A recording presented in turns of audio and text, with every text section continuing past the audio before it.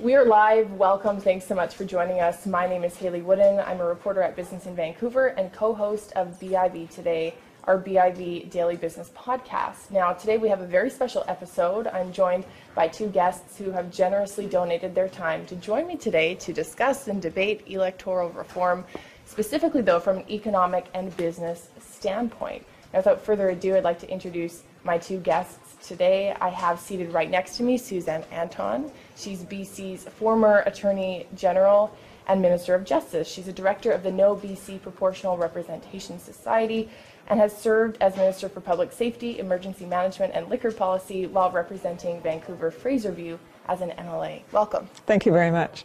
I'm also joined by Maria Dobrinskaya. She is the spokesperson for Vote PRBC, the yes side in favor of proportional representation in our province. She's also the BC director of the Broadbent Institute and a regular media commentator on municipal and provincial politics. Thank you so much for joining me. Thanks for having us. So that we could have a nice friendly discussion about electoral reform, as I mentioned, from a business perspective. I'm going to provide each of you an opportunity to allow some introductory remarks, and then I'll ask some questions, and then we'll get into a bit more of a debate-style discussion here today. So without further ado, Maria, I'd like to start with you. Why do you think the system you support, proportional representation, is the best for British Columbia, our economy, and for British Columbians?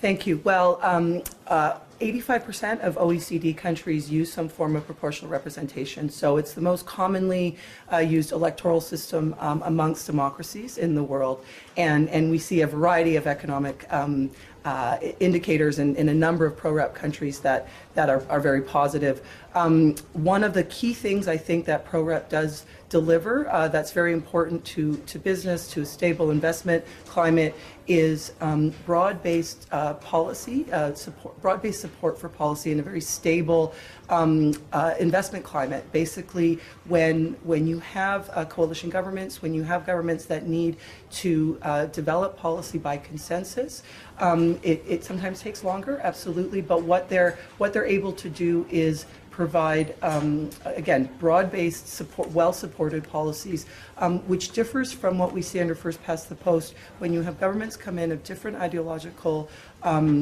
leanings and undo the work of the previous government in what's called policy lurch.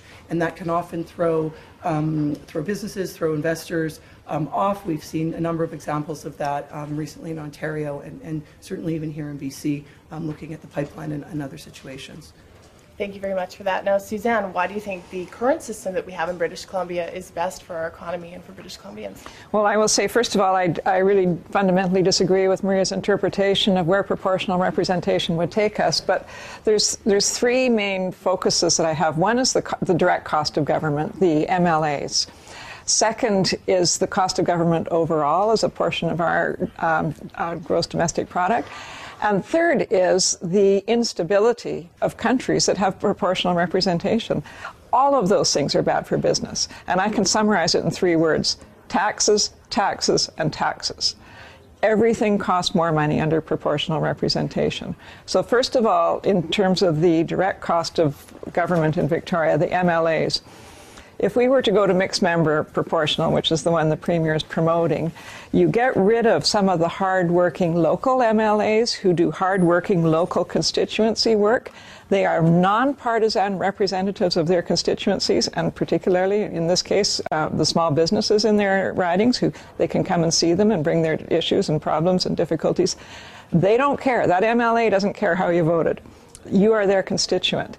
So you're going to ditch some of those, and you're going to replace them by people who are party representatives, because you have to feed people in, right, to achieve proportionality. What's the job of those proportional MLAs? They don't have a job. So you're going to be wasting all kinds of money on people that you don't need and have no discernible purpose. That's number one. Number two, under proportional representation, governments cost a lot more of public spending, way more public spending under proportional representation governments. Who pays that?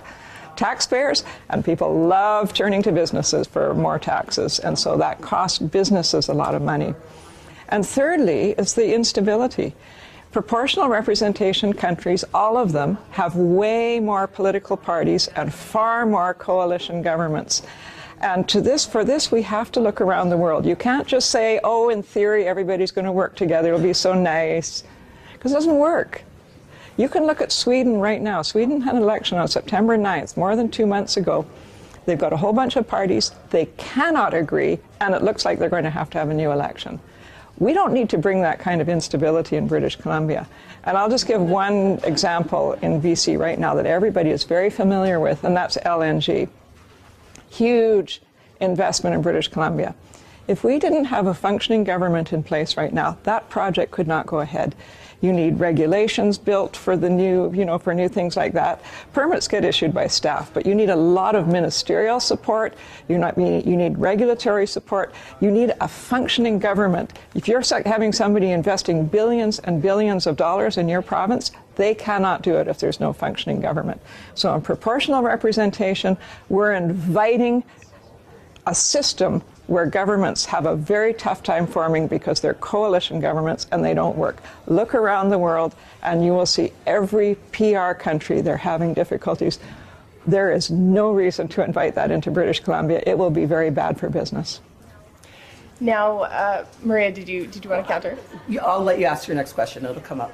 Okay, yeah, I'm sure a lot of the things that we're talking about will come up throughout our discussion. But Suzanne, I'll stick with you and then go back to Maria. You mentioned perhaps some of the risks you see with proportional representation, but I'm curious to get your take on what the benefits are to small businesses of staying with the system we have. We have a fundamental system of accountability right now. So your representative is accountable to you. Your government is accountable to you. If you don't like what the government is doing, you can get rid of them. I was elected as a BC Liberal. By the way, our society is a nonpartisan one, and my partner, Bill Thielman, is an NDP guy. So we're very nonpartisan. But I'll just use myself as an example. People got tired of the Liberals. That's a fundamental accountability. They wanted a new government. They got a new government. Premier Horgan is now his forming government. He too will face the voters in a couple of years' time. If people approve of what he does, he stays, and if they don't like it, out he goes.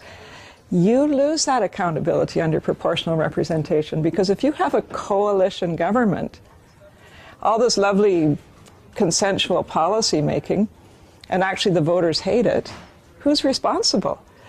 That is the worst part of proportional representation, is you lose that fundamental accountability which we have now. The individual accountability of MLAs and the collective accountability of government. Maria, perhaps you can touch on that piece of accountability in your response to this, but the same question to you. What do you think the benefits are to small businesses of moving toward a proportional representation system? I actually think it'll be more responsive, and they're likely to have again, a policy that is longer lasting and more stable. I want to go to Suzanne's point, though, around looking around the world, because I actually think if you look at the data around the world and you look at academic research, 9 of the 10 of the top economic performers in the OECD right now, with the highest GDP per capita use proportional representation. Average corporate tax rates in pro-rep countries in 2017 was lower than first past the post, 22.9% for pro-rep versus 27%.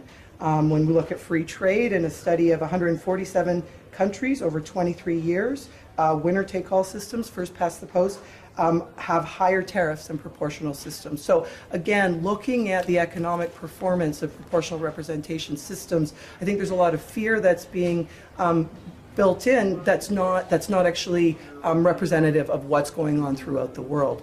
In terms of responsiveness and accountability, I really have a different perspective around how accountable our MLAs are right now. This notion that we elect individuals who then go and represent all the constituents in the riding. I think from a service perspective, absolutely, MLAs do that. They provide constituents with service and are a conduit to accessing different aspects of government. But you can't vote two ways on one issue.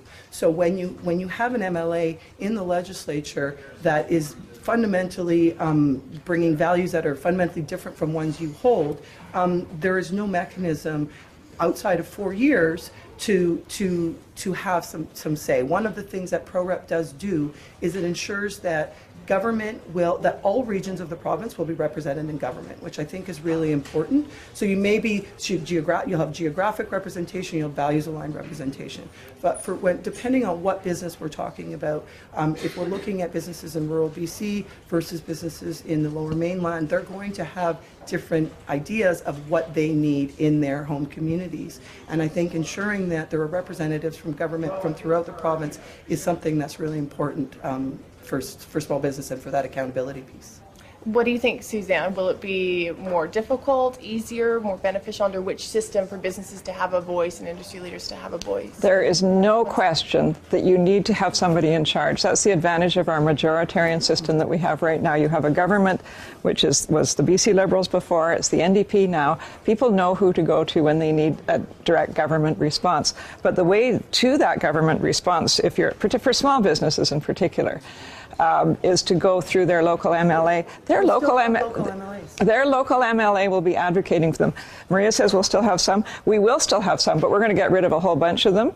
And we're going to replace them. We're going to replace them with party MLAs who have no discernible function, just a bunch of cost and they're just there to be their party representatives. I mean, you might as well just give their leader more votes rather than putting those extra bodies in place. But in terms of Maria's statistics, I just think let's talk about British Columbia. Let's not talk about studies of multiple countries around the world. Let's talk about British Columbia. We are not solving an economic problem in British Columbia with proportional representation. We are causing problems, not solving them. BC is on surplus budgets now for 5 years in a row. Our economy is booming. We have almost no unemployment. We've got the best employment rate in the country. Everything is good in BC. There are of course issues for people, individual issues and collective issues. No question about that. But to have a good, well-functioning government helps you resolve those issues. That's what we have now. Let's not invite those problems from around the world, those problems of instability, problems of extremism, which I haven't even come to yet.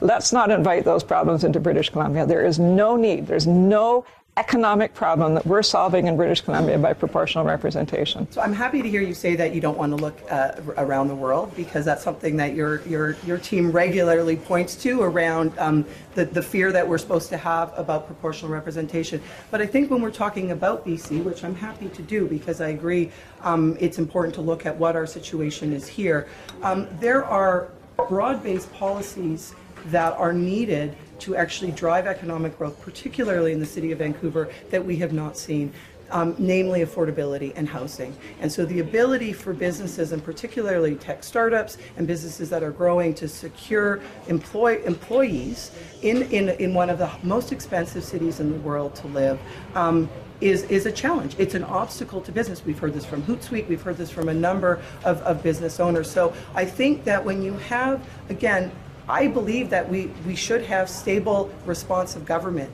What I'm arguing is that proportional representation, coalition majority governments under proportional representation would provide that in a way that we don't currently have now, and would ensure that there are, again, broad-based policies implemented that support the majority of British Columbians, that provide stability and investor confidence in a way that we don't currently have.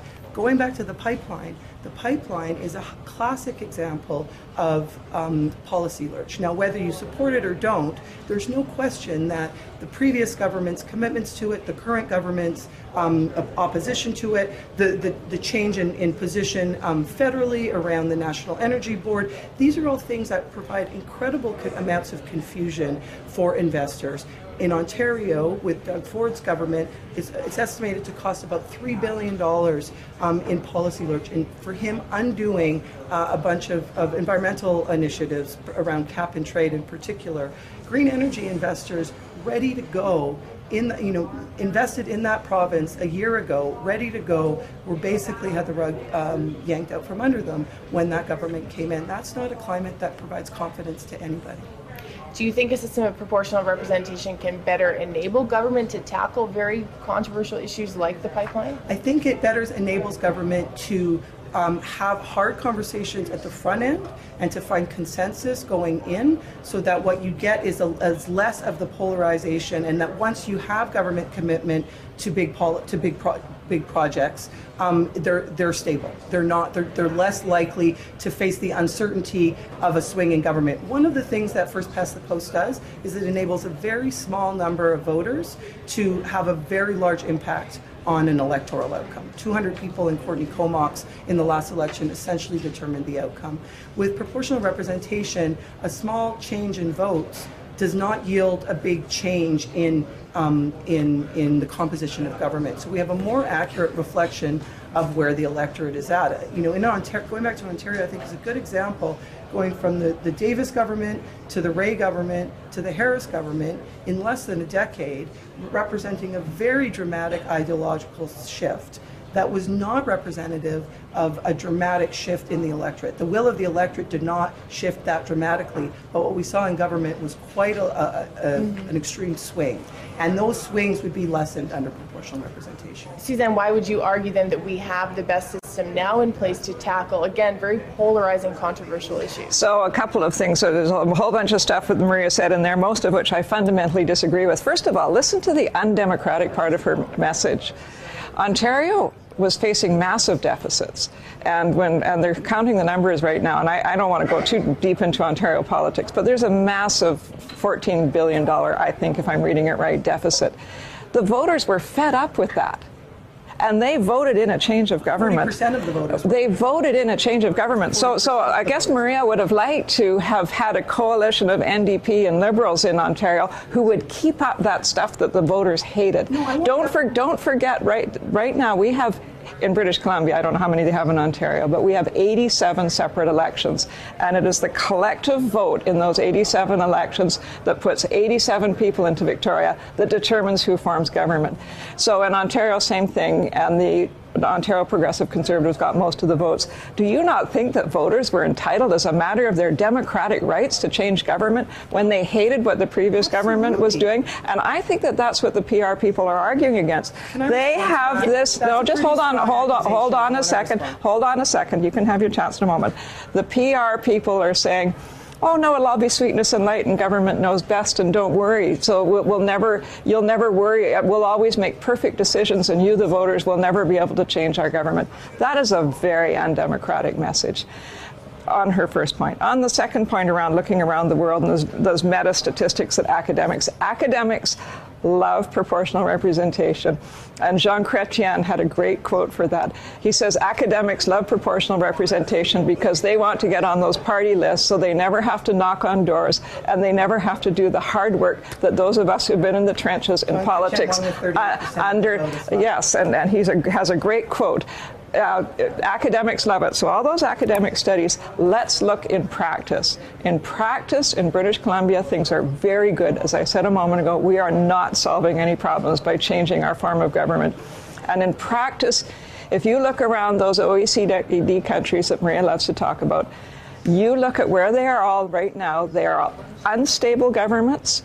And they have very difficult time forming government. Sweden has a difficult time forming government. None of those things are good for taxpayers. They're not good for businesses, and they are not good for British Columbia. Okay, thank you, Maria. I'd like to give you a chance to respond. Yeah, I mean, I think that one of the distinctions, to be called undemocratic, I actually take offense to. I think the distinction around, I think voters absolutely should have their say. What I think, though, is that voters' say should be accurately reflected in the composition of the legislature. So and 40%, 37%, 38%, 40% of voters being able to determine what then becomes 100% of the legislative agenda, I do think is fundamentally unfair. I think we should have 50% or higher. We should have majority governments, and we should ensure that governments that are true majorities are enacting policies that are actually reflective of the will of the electorate. So I don't think that a government that's elected with less than 50% in a democratic system is actually enacting policy that's reflective of the will of the majority of the electorate. And that's the distinction I think that we're making is a majority, single party majority with less than 50% of the electorate support okay? These guys say yes. I don't agree with that. I think that the more people's voices need to be represented in the legislature than currently are. So it's a fundamental disagreement in the form of government. To the proportional representation people, the only entity that matters is political parties. There's actually one province-wide vote for political parties that matters, and that determines the composition of the legislature. So, by the way, if you live anywhere in rural BC and you're watching this, forget your few little votes in your town, because it's going to be dominated right here in the Lower Mainland.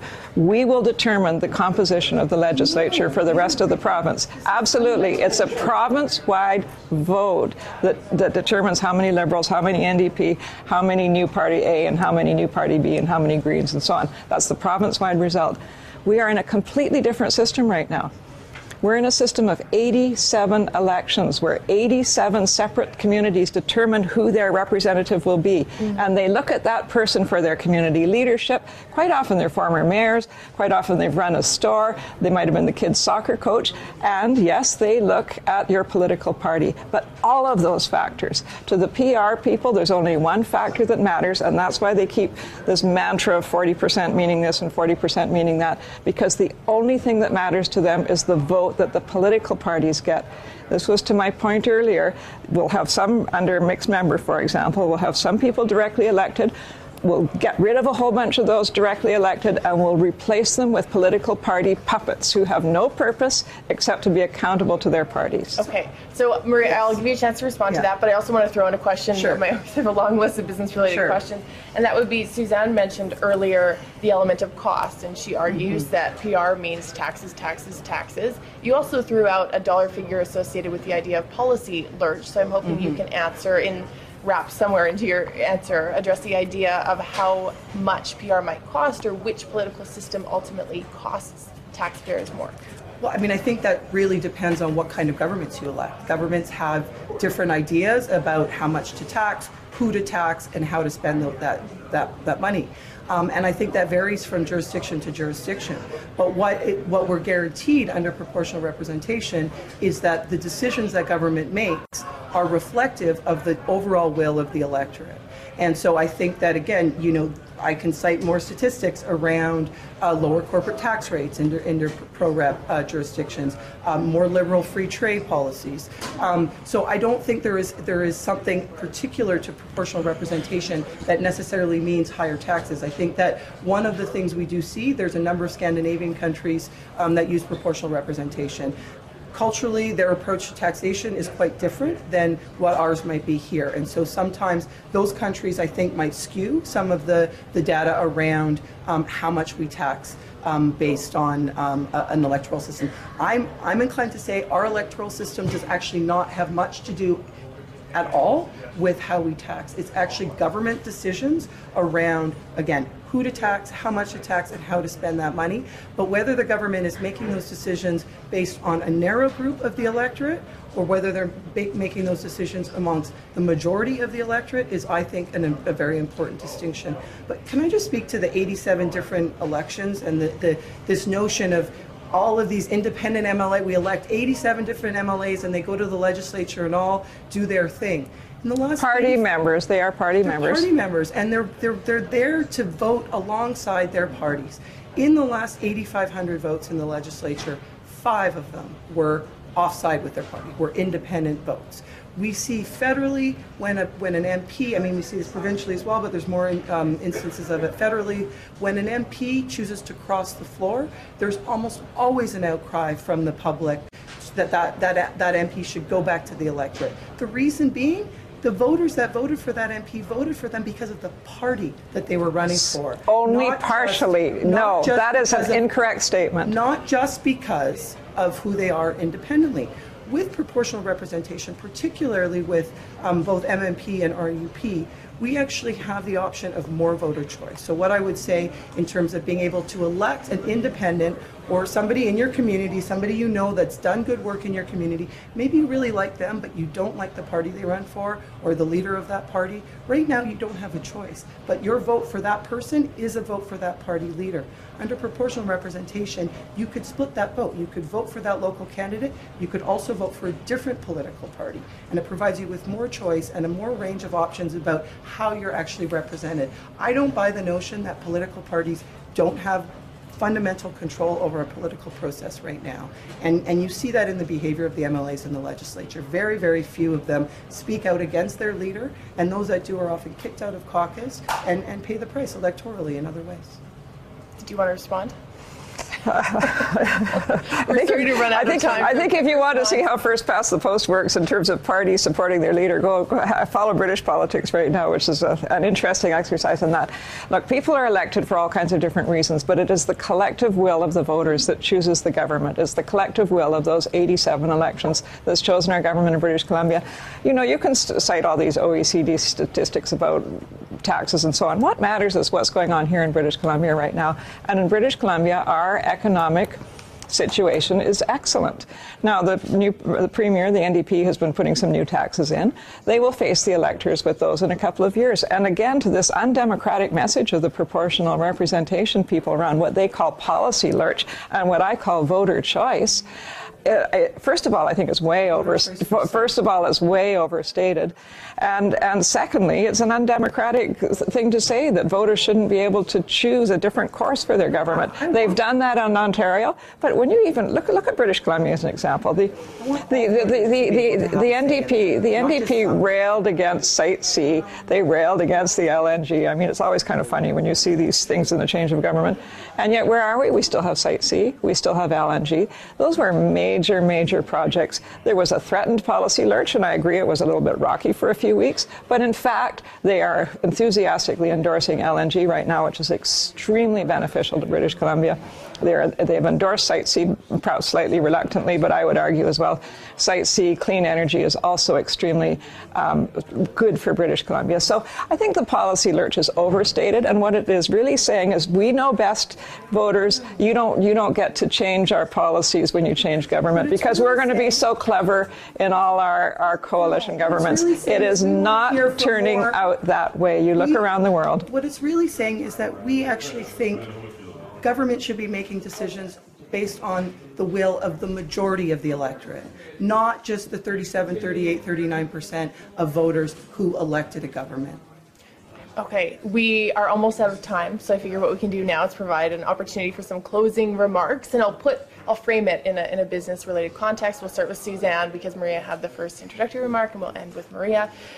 Uncertainty is such a big topic, and it's a really important one to businesses, particularly in our current, you could argue, provincial, national, and global political climate. How does the system you support help address or eliminate uncertainty? And second to that, why should businesses vote in your favor during this referendum? Well, taxes.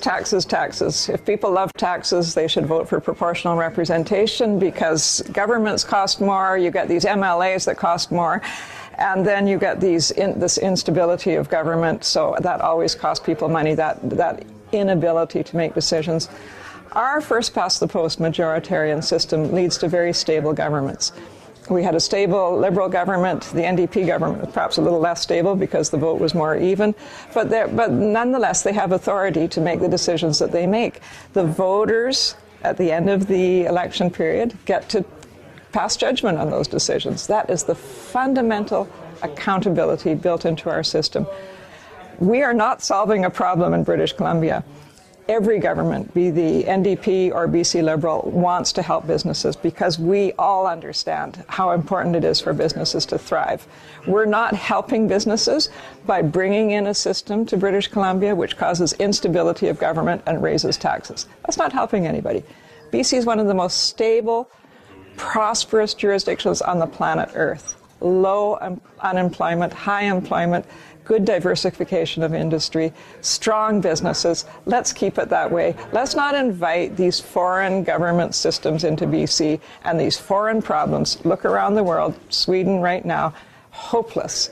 We don't need to bring that into British Columbia. Let's keep the stable and successful government that we have right now. Stick with the current system, our first past the post system. Thank you for that. Maria, twofold. Again, how can PR address the issue of uncertainty? And second, why should businesses consider proportional representation? Thank you. Well, I think one of the sensitivities of a winner-take-all system is, as I mentioned, the ability for a very small change in voter preference to yield a very big change in government. And with that comes uncertainty and instability. PR systems are better equipped to deal with broad-based policy development that is longer lasting and that has a longer term focus. I fundamentally disagree with pro-rep means more taxes. There is nothing, in any countries that indicate that. Yes, there is. Lots of stats around that. Well, you're very selective about wanting to look at other jurisdictions. But what I will say is it's clear in the regulations that the number of MLAs is not going to increase by more than 10%, if at all. It would depend on which system. So we may go up to 95 MLAs. But what the trade-off is in terms of if we are spending more on government is what we are not spending undoing the previous administration's initiatives. So longer-term commitment to broad-based policy outcomes. And yes, we have a very good economy here in BC, but there is a lot of things that are missing. There are a lot of, again, growing inequality. The affordability crisis in the Lower Mainland is alarming, and it's a problem for everybody, regardless of what side of the as a business owner or as an employee. And so I think the fact that these issues have gotten as out of control as they are does point as well to the need for consensus-based politics that looks holistically at our entire provinces and assures that the interests of the majority of British Columbians are the ones that they're taking into consideration when implementing policy going forward. Thank you. Unfortunately, that's all the time we have now, but Maria, Suzanne, thank you both for coming. Thanks, Hayley. Pleasure. Thank you. Both of them and their colleagues are on the road over the next couple of weeks talking all about electoral It's all about getting your ballots in now. Get those ballots in the mail. And anyone looking for any information about the referendum, your ballot, etc., you can go to elections.bc.ca. Thanks again for joining us.